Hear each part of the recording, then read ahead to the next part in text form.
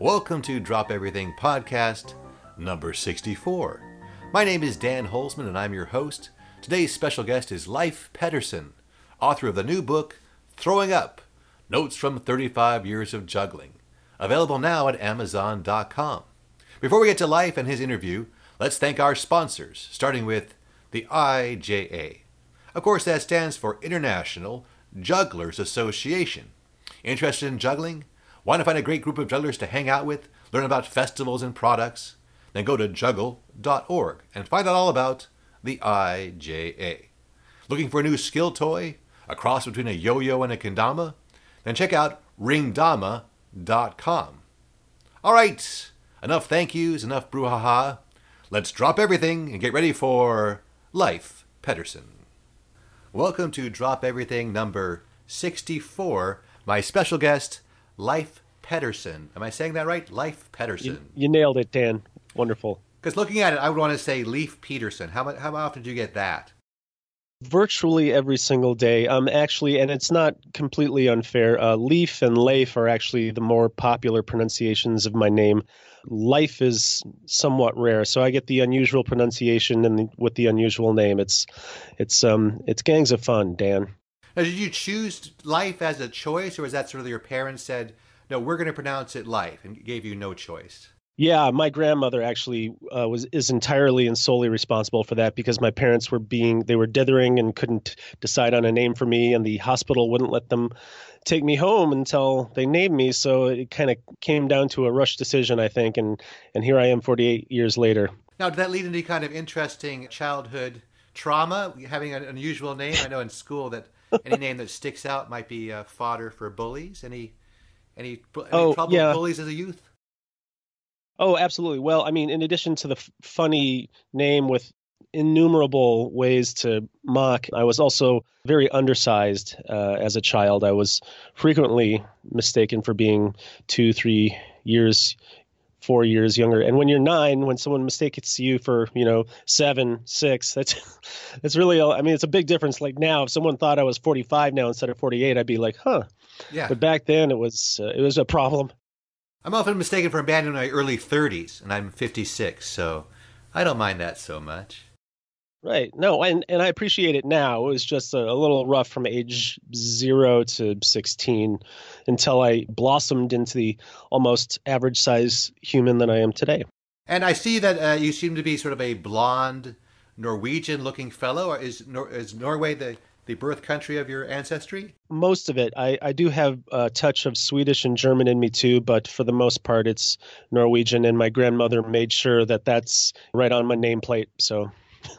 Yeah, and then I see you're in Minnesota, but you don't have the common Minnesotan accent. Did you work hard to overcome that or never had that? I can't explain it. I'm aware and always have been aware of the accent, but here in Minneapolis, I thought we were cosmopolitan, enough for the accent to be kind of muted. But then when I left and traveled the world, everyone was pointing out that that's not true, that there is, even in, the big city, some folks carry around that accent now. I was just immune to it. So I don't know why mine is, negligible to zero. Maybe it was just all the TV I watched, and I grew up talking like the people on TV who mostly have no accent. But yeah, can't explain it. But yeah, if you come to Minnesota and particularly outside of the Twin Cities, that accent that everyone talks about from Fargo, which is in North Dakota, by the way, but people talk about that accent, and that is, I mean, it's not quite that exaggerated, but almost. Greater Minnesota has that. Western Wisconsin, my girlfriend's parents have a pretty pronounced Minnesota accent. So yeah, I guess I was thinking about the movie Fargo. I was wondering if you ever put a man in a wood chipper. Nothing like that in the past? Well, as a minor, but those things are usually looked over. So, right. As an adult, I have to behave. Those are expunged from your permanent records, so we won't dredge right. up the... But I'd like to start with your past. You're saying you were undersized. Now, were you attracted to juggling because the fact that you thought it would be a sport or activity you could excel at, not being a larger youth? Exactly. Well, I mean, I wasn't sitting at home kind of thinking this through, carefully drawing up plans or anything. I think that's kind of what happened with me sort of unconsciously. I was so small and not particularly coordinated. It was odd. My parents swear that I was exceptionally coordinated from very young, just walking all the way up until 3. I could dribble a basketball, turn and talk at the same time. I apparently was able to scale signposts wearing, a full snowsuit and mittens. And, somehow I could get purchase on that through all those layers. Then somewhere around 5 or 6, everyone caught up with me and then raced past me. And I ended up being an undersized, not particularly coordinated kid. So that, manifests itself everywhere when you're a kid, because there was sports at the park, junior high school, kickball out during recess. My sporting failings were on display pretty much constantly when I was out with other kids. So juggling kind of seemed like a very nice solution to that, because as you mentioned, I could make all my mistakes and do the learning in private. It didn't have to be, it's not like soccer. You can practice juggling in private for the most part and get all the clumsiness, the mistakes, the head bonks, get all that out of the way, and then, show people once you've got that thing mastered.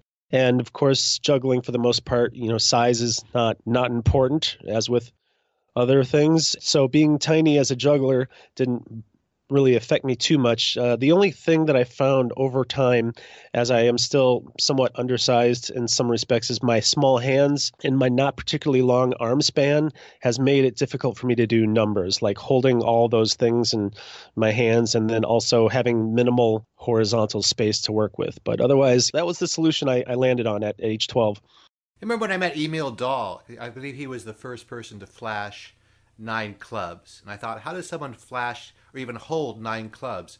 Yeah. When I met him. He's quite a tall guy, and he has very large hands. So they are an advantage. And the guy that currently holds the world record for balls, his name is slipping my mind, but he is really, his arm span is very wide and has very large hands. I'm somewhat handicapped in that way, but it hasn't been a lifelong problem. There are other ways to juggle and excel rather than holding 9 clubs at once and being able to throw them accurately. I always thought there was sort of a perfect body type for juggling. I always thought Peter Davison, to me, had the right sort of body movement and the body type, that sort of long, lanky. Because like myself, I have very limited motion in my shoulders, so any kind of behind the back or when people juggle to one side behind their back, I've always found those kind of maneuvers quite difficult.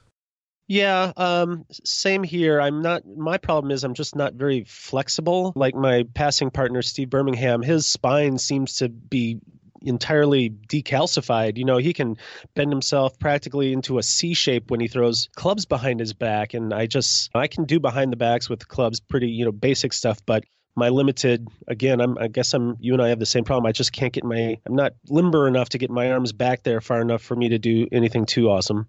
I hear he's part snake. Is that true? Part of anaconda? That's some anaconda blood? Yeah, it's possible. I mean, there's a lot of theories. I think part of it, I think his malleable spine has something to do with his lifelong diet of Mountain Dew and cigarettes. But, there might be some snake DNA involved as well. He needs to throw some Twinkies in there to balance it out, to get all the food groups. Yes. It's funny, though, when people think about jugglers, they always say, oh, you must have great coordination. As if we have great coordination, that leads us to juggling. I think it's the other way around, that through our practice of juggling, we develop coordination. Yeah, to a certain degree, that's my philosophy is if you come into juggling with a slightly better than average aptitude in general with your dexterity and coordination, that you may not end up being a superior juggler compared to someone that like me, who had none of that. Certainly, it makes the learning process faster, at least in the beginning. And there's wunderkind stories all over the place. People that go from learning how to juggle to being, doing behind the backs with 5 clubs in only a couple of years. And I still can't do that. So some people definitely are just sort of better designed for it than others. Now, I have in my notes that the first juggler you saw, and maybe this is one of those cases of nature versus nurture, was Anthony Gatto on the show That's Incredible. Was that your first exposure to juggling? Or had you seen it before that? Well, no. I mean, I'd had run into people juggling as a kid, at local fairs. And just I lived in kind of a hippie part of South Minneapolis when I was growing up. And this is interesting. I don't have vivid memories of this, but my oldest friend is certain that he and I both sat on the grass and watched a very, very young Flying Karamazov brothers practicing in a yard of a friend's house where they were crashing in the late 70s, mid to late 70s. But so, I'd seen it maybe on TV or whatever, but seeing Gatto on That's Incredible inspired me for two reasons. One, he was just great, but also he was 3 years younger than me at the time. I was 12 and he was 9. In my head, I was like, if that kid can do it, then so went out in the yard the very next day with 3 tennis balls and spent 2 weeks trying to figure out how to juggle. And that was a pretty influential show. That came around the same time I was a teenager. It had the hosts were like Fran Tarkington and Kathy Lee Jones, John Davidson, Kathy Lee Crosby. Oh, Kathy Lee Crosby, yeah. John Davidson, the very cheesy singer who had his own talk show for a little bit. Yes. And I remember the very first person who ever did chainsaws, just a little bit maybe unknown fact, who the first person to do was James Marcel on That's Incredible. He did 3 running chainsaws, or at least 3 seemingly running chainsaws on that show. Right. A couple years before, there was a Venice juggler named Robert Gruenberg who got on the Tonight Show, and some people think he was the first chainsaw juggler, but the very first was James Marcel on that show, That's Incredible. I don't know how I missed that episode. That certainly, I like to think that would have left an impression on me, but I don't recall seeing that. I'm pretty sure I would have been terrified. So when you saw Gatto, and you saw, like we were talking about, he was quite small, maybe 8 or 9 years old at that time, and the clubs looked huge in his hands, and he was demonstrating balance tricks and all kinds of combination tricks even at that young age.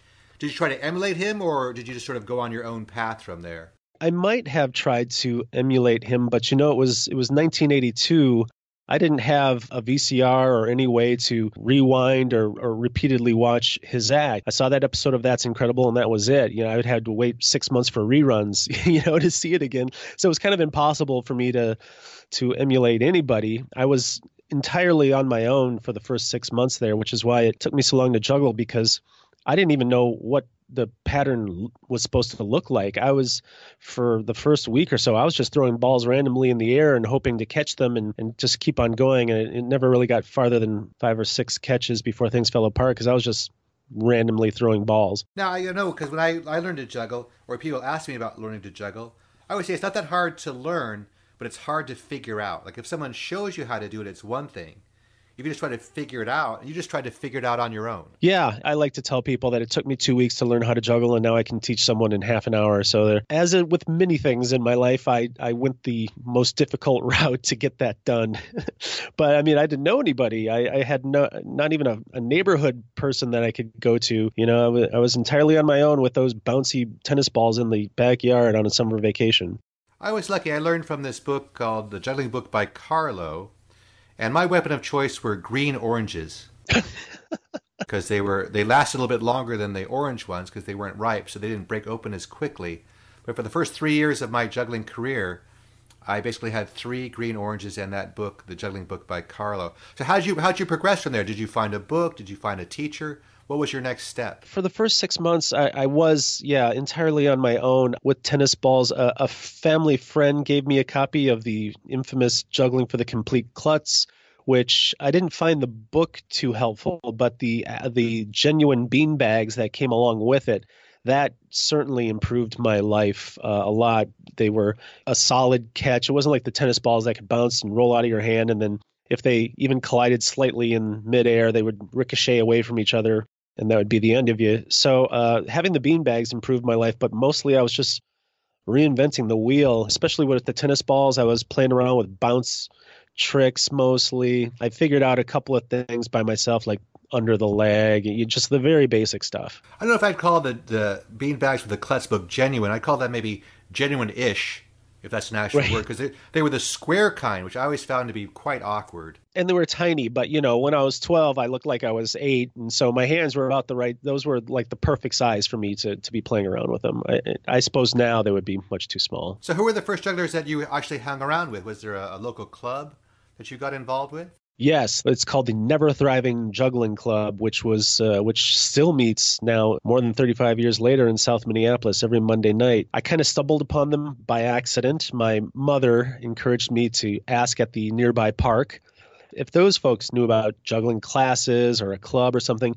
And in one of the rare lucky moments in my entire juggling history, the club was meeting right at that moment in the multipurpose room. So I raced back there, and that's, all of a sudden I knew 20 jugglers and some extremely talented jugglers too. So I went from just kind of fumbling around on my own to right into, I guess it's the equivalent of being flashed in time forward by a century and suddenly having all this new technology. My resources went from 0 to 100% in a minute. I don't quite get the name, Never Thriving. Is that sort of a Minnesotan thing, or who came up with that? Doesn't sound very encouraging. I have not fact-checked this, but I'm told that that is the term for a group of jugglers, like a flock of geese or herd of cows. It's a never thriving of jugglers. Interesting. I've heard murder of crows, Yeah, but I never heard thriving of jugglers. but I have not fact-checked that. I might be wrong. It might just be some lore from the early days of the juggling club that someone made up. I like it as a theory, though, so let's go with that. And were there any other Sure. jugglers there that especially stood out, maybe who went on to have professional careers or were especially helpful to you? Yes. Minnesota has always been very fortunate to have a gathering of extremely talented jugglers. It's especially true now, but even in the early 80s, we had some real world-class talent, namely Scott Burton. He was one of the first people I ever met. He was about 18 at the time. He was already juggling 5 clubs, which, as far as I was concerned, was impossible. And then there were several people there that could juggle 5 balls and do other stuff. Lots of Renaissance Festival performers doing odd and unusual things with props that I hadn't seen before. But we were lucky to have Scott Burton there. His teammate Brian Wendling would show up fairly often, and they would practice together. So I was seeing things like back-to-back 7-club passing, also stuff that never had crossed my mind as being humanly possible. But we also had Tui Wilson. We occasionally were blessed with visits from very young Passing Zone because John Wee is from Minnesota. So we definitely had some. I had some heroes right out of the gate that I could stare at, emulate, and learn from, and hassle a little bit, and have them teach me some stuff. Yeah, Brian Wendling and Scott Burton were very big influences on the Raspini brothers because they competed a couple years before we did, and it was very memorable. Like you said, their first act I saw to do 7 back-to-back in person, and also the first I saw to be wearing loincloths while they juggled, which was also very memorable. Yeah, I never did see that video, but I remember reading about it. And unfortunately, we lost Scott Burton a couple of years ago. He was had cancer and for a long time was a cancer survivor who gave speeches. But unfortunately, I think it was a couple of years ago he passed. No, it was just last. I think it's barely been a year. I want to say just maybe a year ago this month or last. I don't. It's somewhat recent, but you're right. He struggled with health problems. He had cancer in the early 90s. There was some issues. He had a recurring problem with his leg and ended up having to get a cadaver bone replaced. One of his own bones with a cadaver bone in his leg. He had a fairly rough life, which is kind of just makes his, especially later in life, his juggling just all that more impressive because he was struggling along with everything else, but he was still this fantastic, just awe-inspiring juggler. He had what I like to call like the working man style. Like it wasn't very finesseful, right? But it was almost like brute strength and coordination, overcoming the difficulties of juggling. That's kind of, it seems like a lot of people, he was considered like the strongman juggler of the time or whatever, because he was definitely a jock, in terms of jugglers. I mean, at the time, and it's still true, a lot of jugglers find their way into juggling through computer science, other mathematics or. Yeah, breaks in between physics classes and all that stuff at university, right? So there weren't too many straight up jocks, and Scott was one of them. Brian Wendling was one of them. Tui he started out as a skateboarder, if I'm not mistaken, before he quickly switched to juggling, but he kept skateboarding in his act I think he still does it, as a matter of fact. Yeah, Tui's one of those amazing guys who hasn't changed much either over the years. Still pretty much, I've known him probably for about 30 years. Still looks pretty much exactly the same. Him and John Wee. Oh, yeah. I think have pictures in their attics that get older, but they stay the same. Ageless. Yeah. Ageless. Now, he had one of the early champions, I think, came from Minnesota. Did you know a young Jeff Mason? I did. Oh, yes. Speaking of people who went from zero to amazing in a short period of time, Jeff started juggling after I did. And within, I don't know, 4 years, he was world champion or, IJA champion, maybe 5 years. I think it's fair to say, in addition to his rigorous practice regimen, he probably pulled into juggling with a slight advantage in terms of hand-eye coordination, hand speed, dexterity, stuff like that. Yeah, I watched him go from beginner to champion in a relatively short period of time.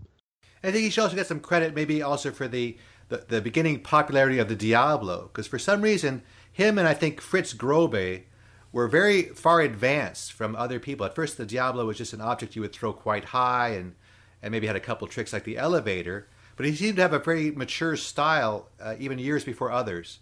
I wonder how he got that experience. I can't answer that question. I have to assume since, as you pointed out, not too many people were using the Diablo beyond just a couple of basic tricks to fill time, maybe in their Renfest act. But perhaps he just built on It's creative, maybe. Yeah. on these things all on his own. He even got up to 2 Diablos back there. He could briefly do in 88 during his championship routine. But yeah, you're right. It was a very graceful, creative single Diablo routine that he did in 88. And where that came from, I just have to assume just lots and lots of time in the gym messing around with stuff.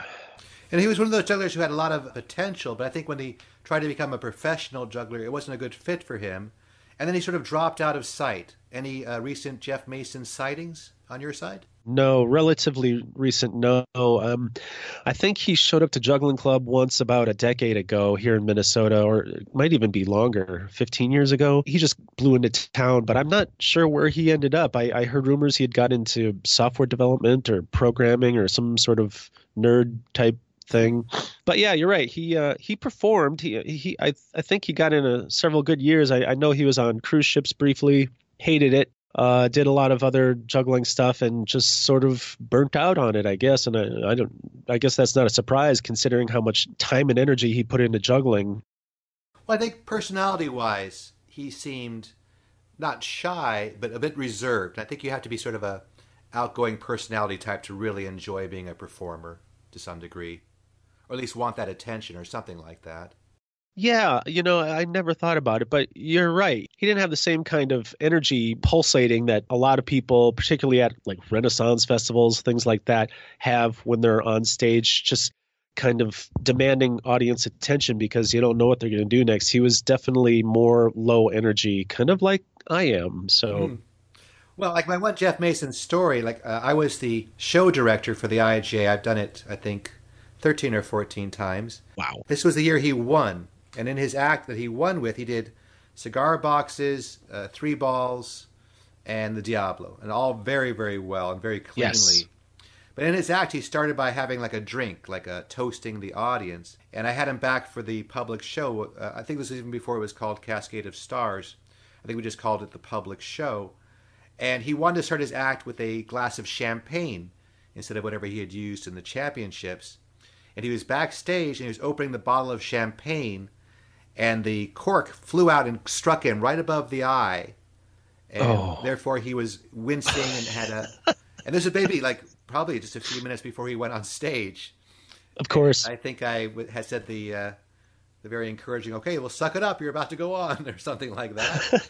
But once again, he pulled it off very well. So one-eyed. In a way, he was very much a force of juggling nature. He just did stuff. Whatever obstacles were in his way, he just bulldozed right through it. I'm sure getting pummeled just above the eye right before going on stage is the same thing. I'm just going to do this thing and I'm going to get it done. It's funny you tell me that story because I too have it didn't happen backstage, unfortunately. It was on stage. I got very lightly tapped in the open eyeball by a juggling club and had my contact lens knocked out on the Mondo Juggle Fest stage a few years back.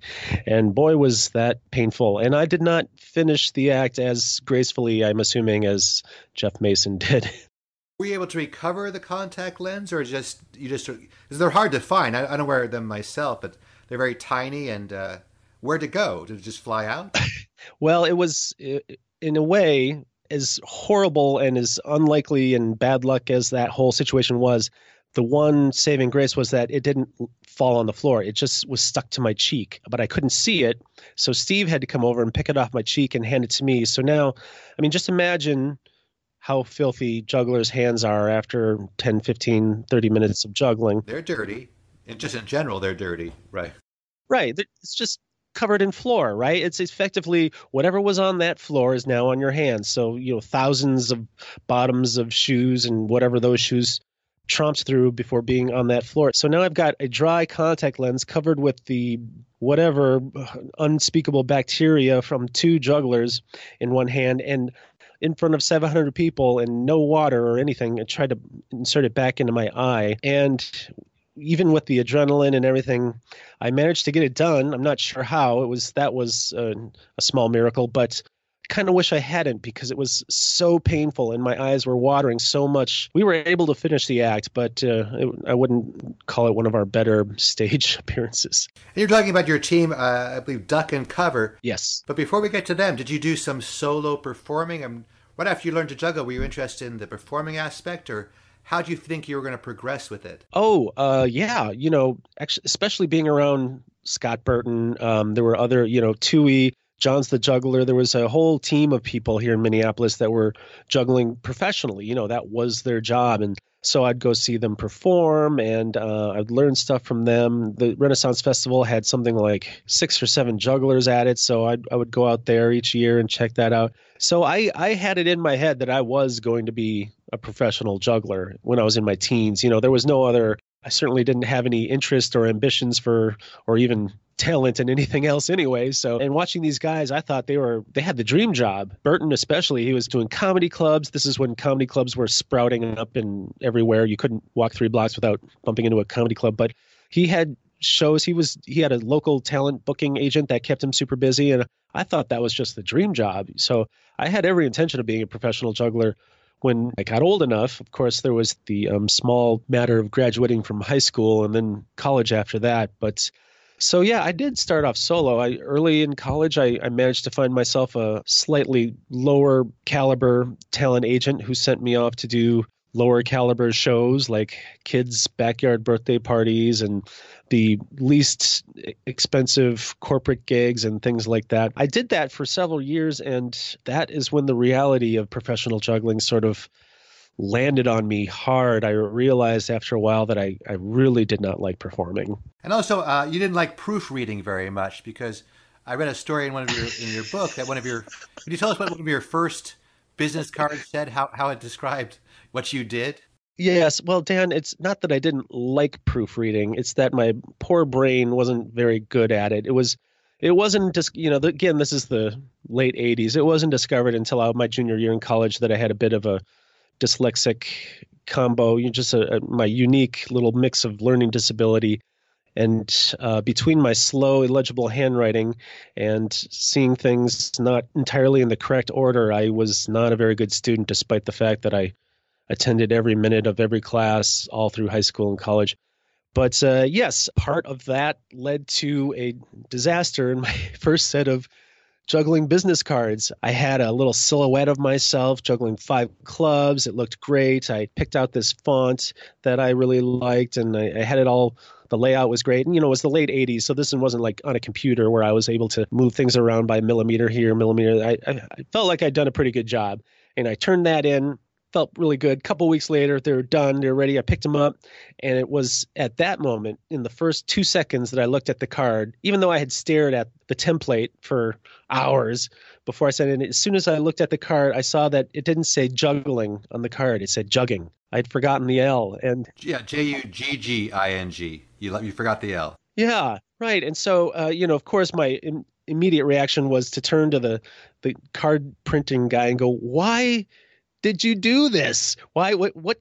You couldn't have fixed this obvious typo. You couldn't have called me. And apparently it was one of their rules that they did everything precisely as it was submitted on the template. So they couldn't change anything. Whether or not they thought it was an obvious typo or not, they weren't allowed to change it. They couldn't have, apparently they didn't have telephones. I mean, I'm not sure what happened. They couldn't call and check that perhaps I didn't mean that, I wasn't doing a thing called jugging in front of large groups of people requiring me to have a business card for the, that activity. And of course I was a freshman in college. I didn't have much money, and printing cards back then wasn't nearly as cheap as it is now. And I had no choice but to sort of limp along with this ridiculous typo in my cards for about, I don't know, I must have had them at least 6 months before I, put together the money and felt comfortable to print another set. So it was a very embarrassing beginning to my career in professional juggling. Did you draw an L in or just leave it as it was? I did a number of things. Yeah, I definitely would write a little joke note on each card, but that got tiring too. I would do them in batches of like 40 or whatever, and it's just like, ugh, I have to make a joke out of this on all these cards. And so, yes, I would doctor it up a little bit, but that still was, I still felt like I had done the poor man's solution, and because I was literally a poor man at the time. And yeah, there you go. Not an auspicious start. But then you teamed up with this other juggler. Was he part of your club, or how did you meet Steven then? Oh, that came quite a bit later. I first met Steve. We went to the same high school, but for some reason I never saw him there. This is still a mystery to this day. I'm not sure where he was hiding out. But I finally met him at the University of Minnesota, which also had a very busy, very active juggling club. That's where we first met, and I had learned how to juggle past clubs many years before, of course, but I had never done it actively, trying to improve myself in the thought of maybe doing it in a more formal fashion, like on a team. But the University of Minnesota Juggling Club did shows all the time. We got paid to go out and do shows, and the money was reinvested back in the club for parties and things like that. So we got, without having to search for our own gigs, we got a lot of good stage practice. And as a result of that, I had to kind of learn to work within a large group of people sometimes on stage. When you met him, did you sort of like, when you started to juggle with him, was there an immediate sort of like, wow, we have something better as a team than I do as a solo? Did you sort of put your solo career aside to focus on the team, or what were your priorities at that time? Oh, it's just like now. Back then, it was very haphazard, directionless, kind of just winging it type stuff. We started passing clubs together because we sort of found each other in that respect, because we were both extremely good catchers, but not particularly accurate throwers. So when you get two catchers together, they can just sort of make up for the other one's shortcomings, right? And so we kind of glommed onto each other because we were able to do all this fun stuff without having to worry about our throws and have, focus on just doing wild and fun stuff. And as long as we were catching each other's stuff, there wasn't a problem. But, that caused us to become even worse throwers, just juggling clubs with each other. Then when we would go and pass clubs with other people, I can't speak for Steve, but when I did, and I was suddenly expected to throw clubs accurately, more or less on time, things that I wasn't accustomed to, it was definitely affected my ability to pass clubs with other people. But even back then, we had a kind of lawless, you remember the game Black Club, right? Where one club you can just... Yeah, that was sort of a Minnesota thing, wasn't it? I never played it. Was it? Oh, I didn't know. Yeah, because I worked at the Renaissance Fair that you talked about with Tui and guys like that. And there were always a lot of jugglers, like you said. And we had our own version on the West Coast that me and Owen Morris developed called Garbage. But I think Black Club was sort of a version of that, where you had one club that was meant to be thrown very poorly.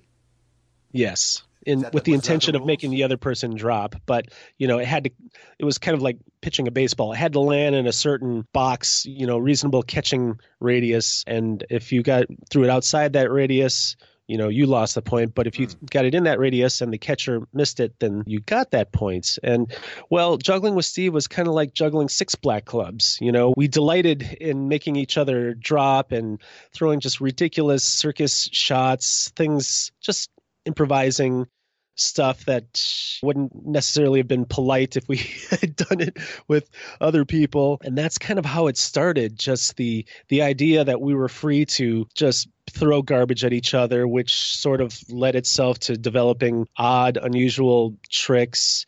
None of them in the early days were particularly good tricks, but it's kind of, how things started. We had the freedom to throw whatever without worrying about the other person's welfare, because we understood that it was the catcher's obligation to either catch it, get out of the way, run for their lives. And that allowed us to do things that were a little bit less constructive, but always fun. So we weren't working on tricks so much as just having a really good time for years. I mean, that's how that went. We didn't really work on tricks that we might perform in front of other people for, I mean, we'd been practicing for fun for years before that even became an idea. Yeah, we used to have an expression, we called it the ZOC. Did you ever hear that? The ZOC, No. the zone of catchability. Oh, never heard of it. That as long as it was in your ZOC, it was the catcher's responsibility that there was a mistake. And if it was in your ZOC, it was the catcher's fault. If it was outside the ZOC, then it was the thrower's fault. Well, the genuine duck and cover philosophy is the ZOC is anything within about 15 feet radius of your body, front, back, side, didn't matter. I guess that's part of the reason why what led us to coming up with tricks that normal people with any sort of level of self-preservation wouldn't have thought of. But also, I think, was it Brian Dubé or someone gave you the nickname the Destroyer of Clubs? Were you especially rough on the clubs? I don't recall anyone formally calling me that. Okay. I had a reputation for sure, and in my defense, I feel like it was unwarranted for breaking clubs. And what the root of it, I broke clubs like a normal person for years, especially in the late 80s and early 90s. Club design was still sort of evolving, and they weren't as sturdy as they are now. Dubé's, Todd Smith's, all those. They kind of made up for, wasn't so much design as just making it as hard and sturdy as possible. So heavy, thick plastic, thicker dowels. They were heavier. They hurt a lot more when they hit you in the face or the collarbone or forearm or whatever. But nonetheless, despite the sturdiness, they broke a little bit more. But there was this one occasion when I got 6 brand new Dubé clubs, and within a week I had broken 5 of them.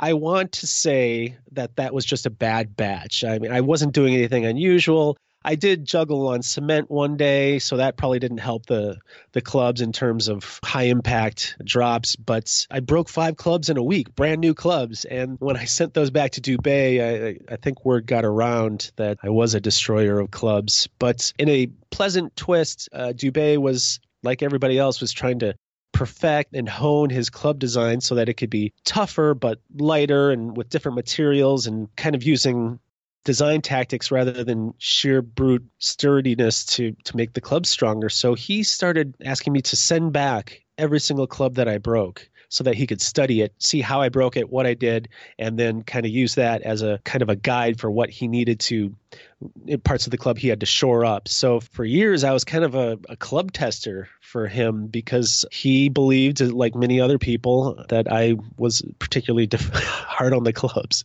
And the thing is, I'm much more hard on the clubs now. Back then doesn't even compare to what Steve and I do to juggling clubs today, but they're just more durable now. So were you and Steve more of like a casual coupling? And I mean, did you go on to work professionally with him, or was it more of a hobby for you two? We dabbled in performing for sure. For a little while, we did walk around juggling and some street performing at like local festivals and carnivals. We did a little bit of stage stuff, but not too much. We were never that ambitious. I had already gone through a couple of years of solo performing and decided that was robbing me of the joy of juggling and sort of abandoned it. I wasn't in a hurry to get back into performing again, even if just once in a while for a little bit of extra cash. But we did. Back in the day, there was always someone calling the University of Minnesota Club or the Never Thriving Club asking about any jugglers that could perform that week. It was always a last minute thing. Do you have 2 people that can show up tomorrow at noon for 3 hours? We were college students. And then, recent graduates after that, we showed up for a lot of those shows and got a little money and got in front of people. And I think the joy of juggling for normal humans rather than the chaotic gym juggling that we enjoyed sort of took the fun out of it, and we drifted away from that after a while. So do you think that the average audience appreciates certain things that are not as enjoyable for the juggler? Like, given your druthers, you would have done crazy passing. What do you think the audience wants to see? The normal human audience, the non-juggling audience? Not the simian audience, but the normal Yes. human audience. What do you think? There's stuff that is always audience pleasing. Unusual things like in my act, for example, I juggled a bowling ball, a baseball bat, and a hacky sack at once. There was completely insane people juggling 3 bowling balls or the chainsaws, as you mentioned. torches and sharp things. I briefly dabbled in that, but decided that was too hacked. I didn't Yeah. feel like I was being challenged. It wasn't any fun, but it's those things that audiences want to see. They want to see you throw a club way up high and then catch it more than they want to see you juggle five clubs. Of course, they want to be entertained, so you have to be clever and funny. And I was still young enough where I hadn't quite grasped the nuances of comedy juggling. So I wasn't great at that, but the audience pleasing stuff did not please me. And, at the end of the day, this was my hobby and I can do what I want. And so I shied away from it, if not completely shunned it for years. And what did you study in college? So you said you had some learning difficulties, especially with writing. But then you became an author. Was that what you studied in college? No, I was a theater major. Oh, okay. I figured out about my sophomore year that if I was going to get through college at all, it was going to have to be on the strength of some major or course of study where it didn't require my passing or failing wasn't dependent on my note-taking skills, because I already even knew before we had figured out what my problem was that note-taking was not ever going to be one of my strengths. So I dabbled in speech communications. I did radio, TV broadcast for a while before that department kind of just shut down for lack of funds at the U of M at the time. And then I had taken a couple of acting classes just to fulfill some distribution requirements at the U, the liberal arts stuff. And I thought, well, this theater thing is not going to get me any high-paying jobs, but it is probably my quickest and least painful path to get a BA, get my degree and get out of college. Otherwise, it could have been longer. It could have never happened. I don't know. I was okay at languages too, but I didn't feel like I had studied Spanish and German and Norwegian, but and Spanish was by far my strongest language. But I didn't love it so much that I wanted it to be my major. You did some time backpacking in Europe.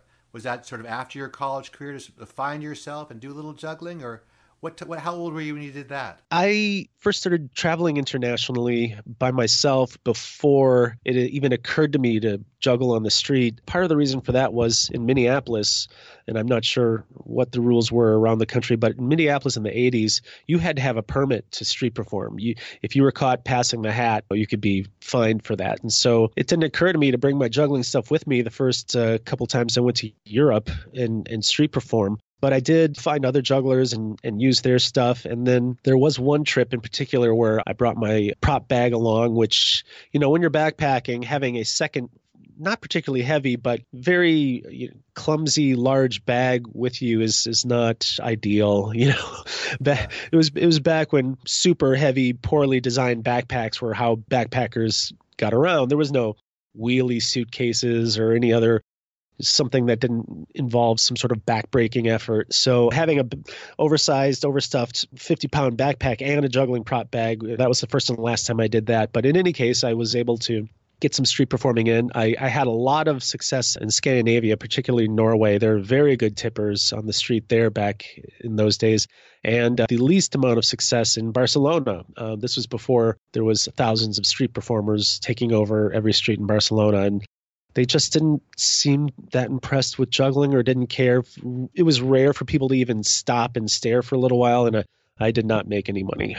But it's a good adventure. Like you said, you sort of studied languages, and then you got into writing at some point. I want to get into your writing career because one of the reasons you're on the podcast is to promote your new book. That's right. Before we get to that, let's get to your first book, which has a very intriguing title.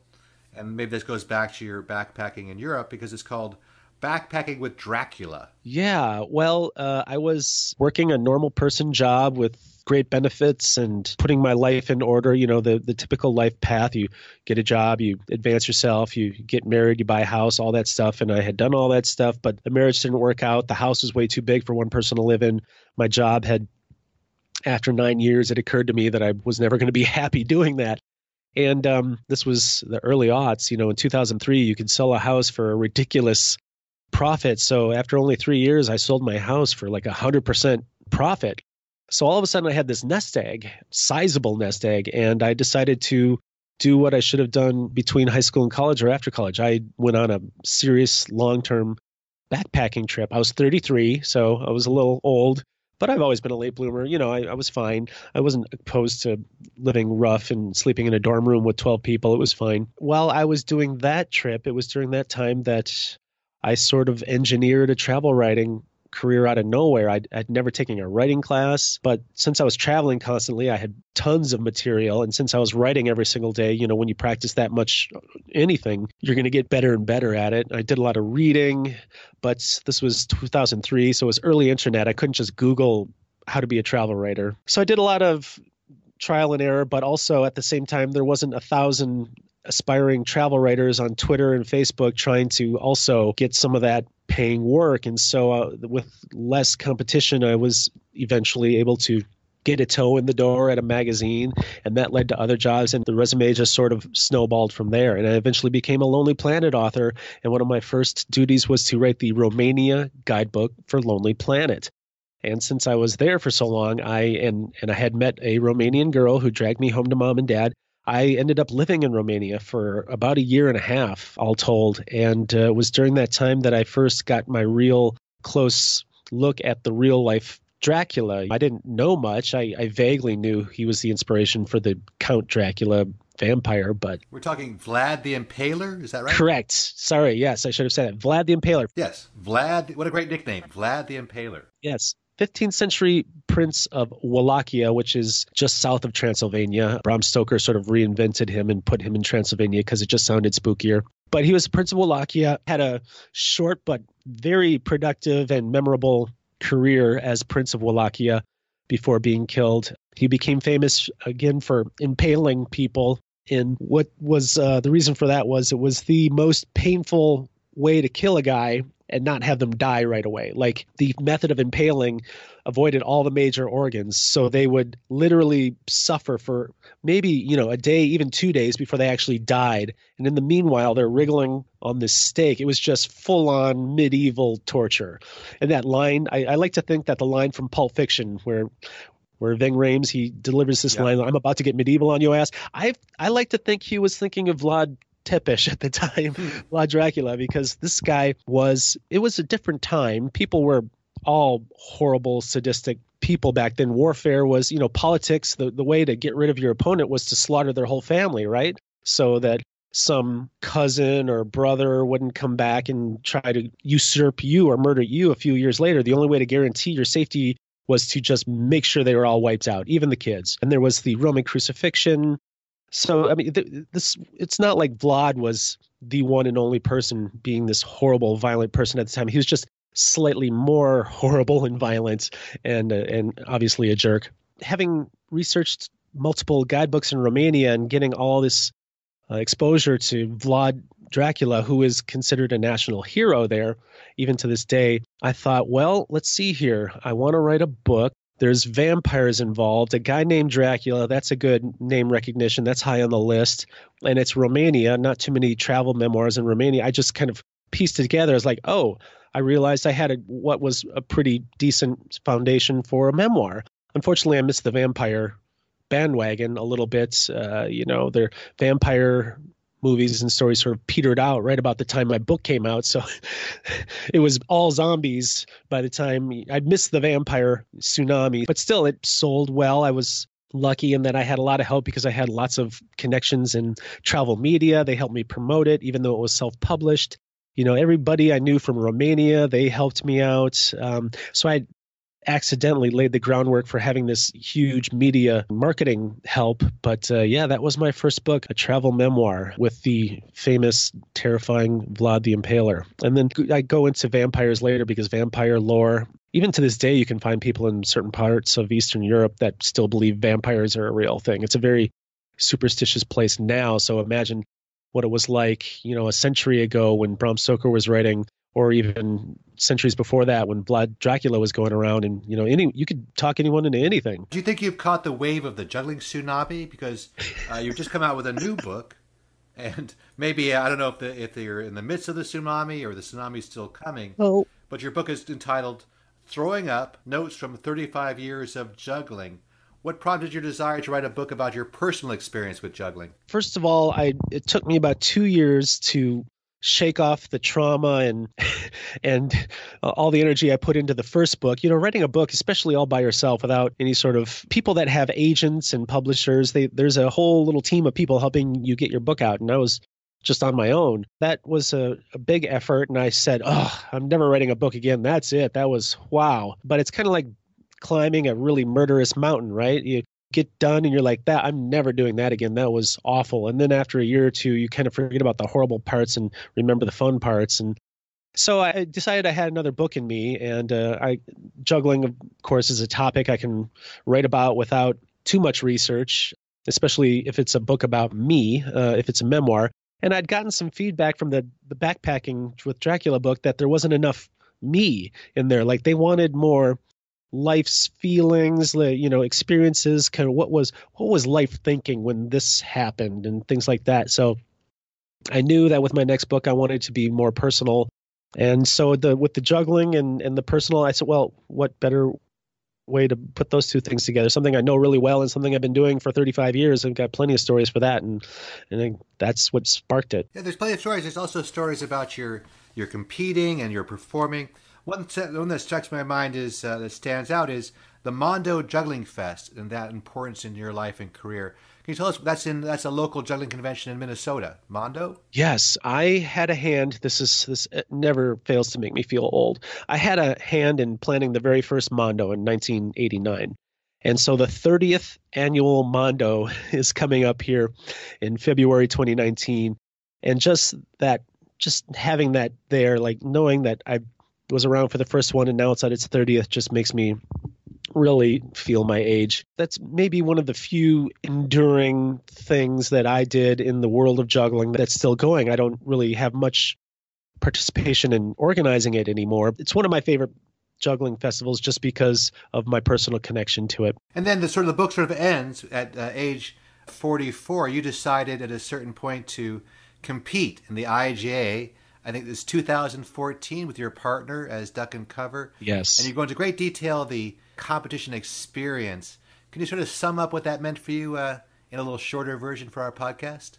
Well, yeah, I suppose you probably identified with that part too. You've competed plenty. It was, just imagine a sports movie montage of training. That was kind of what it was like. We had, like I said, not had too much ambition, but we got kind of talked into it by Steve's girlfriend. Then all of a sudden, it just sort of the momentum took us into it, and we practiced our little hearts out because, like I said, we hadn't done anything serious. So all of our tricks were very inconsistent. So we had a lot of work to do, but we worked hard for a year and a half and we competed. And unfortunately, there was a lot of regrettable drops.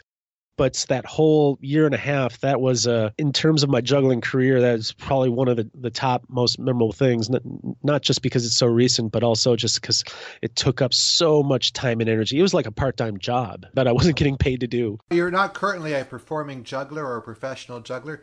You've moved on to becoming what I think is a dream job, this freelance travel writer. And that sort of brings us up to the present. And this year you had a bit of a medical emergency. Do you plan to write about that for your next memoir? Ooh. Or is that too painful to talk about? No, I just don't know if it merits a whole book. I've had a remarkable string of good health my entire life. Like I had to have a minor surgery at birth to correct a defect with my esophagus. Otherwise, really hadn't even had stitches, much less a broken bone or anything my whole life. So I guess I'd sort of saved up all this good karma, and the bad karma had to swing back sooner or later. So yeah, earlier this year, my gift for ignoring pain is pretty much the reason why this got so serious. I ignored a stomach ache for too long, and it turned out to be my appendix very slowly turning on me. And I didn't go to the hospital until I had burst, which turned out to be the most painful thing that I've ever experienced in my life, and also fairly dangerous. But it wasn't just the pain and my first real experience in a hospital, which was all, of course, extremely memorable, borderline traumatizing, but it was also juggling actually swings back to this too. After the surgery, and then I had to have another surgery because I gave myself a hernia while I was recovering from the appendectomy. So after those two surgeries, I wasn't allowed to do much of anything, but I was able to juggle sort of carefully. I had to take it easy. I couldn't, Steve was under orders not to throw anything too high and outside, because if I reached too much with my right arm, that things would start to pull down where I didn't want them to pull. Juggling was part of the thing that helped me, that nursed me back to recovery when I wasn't allowed to lift weights or ride a bike or anything like that. It was juggling and walking for those first few months. Now, do you think juggling still has a place in your future? Can we see Doug and Oh, Cover possibly be competing again maybe next year in Fort Wayne, Indiana? Is that possible? I will promise nothing. Steve and I still appear on stage. We're juggling for jugglers. I mean, if that weren't obvious by this stage, we will be at MadFest in January and Mondo in February, juggling on stage there. In terms of competition, I can't say. Like I said, it was kind of like writing a book. It was so traumatizing the first time, I swore I would never do it again. But now that we've had a few years to recover, I'm not entirely against it. So we'll see. And speaking about your book, let's do some promotion. Where can people get your book? Is it available on Amazon? Is it coming out? Yes. So by the time this podcast is published and available, both the ebook and the print book should be available on Amazon. Just search for my uniquely difficult to spell name and/or throwing up and/or juggling, and you'll find the green cover, the telltale green cover with the cartoon guy juggling yellow balls. Yeah, that is, as we speak, coming out. I should get the print proof today, as a matter of fact. And if that doesn't look too messed up, I'm going to flip the switch and the print book should be available this weekend. And you got some nice quotes from different jugglers. I did. But you said you want to try to get Gatto to read it and quote, but you had no luck on that one. Well, yes, I approached several folks, including one Daniel Holtzman, who gave me a very nice review and blurb for the back cover. Also, Jay Gilligan also came out and wrote a very nice thing for me. But yes, I approached Gatto. I mean, there's a chapter that's literally called "I Got to Learn How to Juggle," because Gatto was the reason why I learned how to juggle. And I could not, the man would not answer any form of communication. He really does not want anything to do, at least with me. I don't know about juggling in general, but I couldn't get him to look up from his new career to even just read it, much less give me a blurb. Well, you're not alone there, Life. I've contacted him about being on this podcast. He knows I've always been a big admirer of him. I certainly still consider him the greatest juggler, the greatest pure juggler that the world has ever produced. And I'm a big fan of his whole life and career. I've saw him many times perform, always flawlessly. The way he handled pressure, his technique. Huge admirer, but he's moved on. And as some of us do when we leave juggling, we decide not to look back. It's a hard ending hard exit for Anthony. So I'm glad to know it's not personal. if he won't even appear on your podcast. Well, he did tell me he doesn't like you, but besides that, he didn't mention you at all. No, he didn't say that directly to me, but the silence sometimes is deafening, so you never know. But yeah, I mean, I'm surprised that there isn't even a little bit of sentimental. I don't know if you've looked online, but the documentation of his life and his career is not that great. He still has a kind of real old, not that great website. I mean, just his presence online documenting his career as it stands at the moment, as we speak, it's not that impressive. And I hope either he or someone turns around and really bolsters that, because of anyone that I can think of right now, that man deserves to have his life enshrined in much brighter and high-profile terms than the way it is right now. I'd like to end this podcast by saying you also deserve to have your book read. It's called Throwing Up, Notes from 35 Years of Juggling. And Leif Peterson is spelled Leif Petterson, Leif Petterson, I should say. Right. So it's pronounced Leif Petterson. I thought you were doing a bit. No. It's Pettersen. Okay, one more time. Leif. Correct. Petterson. No. Oh. Sen. Oh, okay. Maybe we'll cut this part out to make me sound more professional. Is it spelled Don or is it Yes, D-A-N? Donald Holtzman. Okay. Well, with my name, people always put a T in there, and it's just Holtzman, not Holtzman. I've probably even done that myself. Let's end by getting your name right on this podcast. Okay. Leif Pettersen. Nailed it. Pronounced Leif Petterson. Yes. Everybody get his new book available on Amazon.com. And other sources by looking up his name, and you'll see the distinctive green cover with the wonderful picture on the front. It's Throwing Up, Notes from 35 Years of Juggling. And I want to thank you for being on our podcast. A big thanks to Leif Petterson from all the listeners of the Drop Everything podcast. Thanks, Leif. Thank you very much, Daniel Holtzman. It was a pleasure. Thank you. I hope you enjoyed Drop Everything podcast Number 64, my conversation with Leif Pettersson, a name I will never get wrong again. He's the author of the new book, Throwing Up, Notes from 35 Years of Juggling, available at Amazon.com. So get that for one of your Christmas gifts. Hey, looking for other Christmas gifts, don't forget there's also The Ring Dama, available at ringdama.com, and also my book, 1001 Tips on Practicing, Perfecting, and Performing Your Act for Jugglers and Other Variety Artists, also available at Amazon.com. Before we go, let's thank our main sponsor, the most important sponsor, and of course, that's the International Jugglers Association, also known as the IJA. Find out about them at juggle.org. I've been involved with the IJA since 1980, and I've always enjoyed my time at the festivals, and really looking forward to next year's in Fort Wayne, Indiana, directed by the great historian David Kane. All right, go out there in the world, drop everything, except when you're juggling.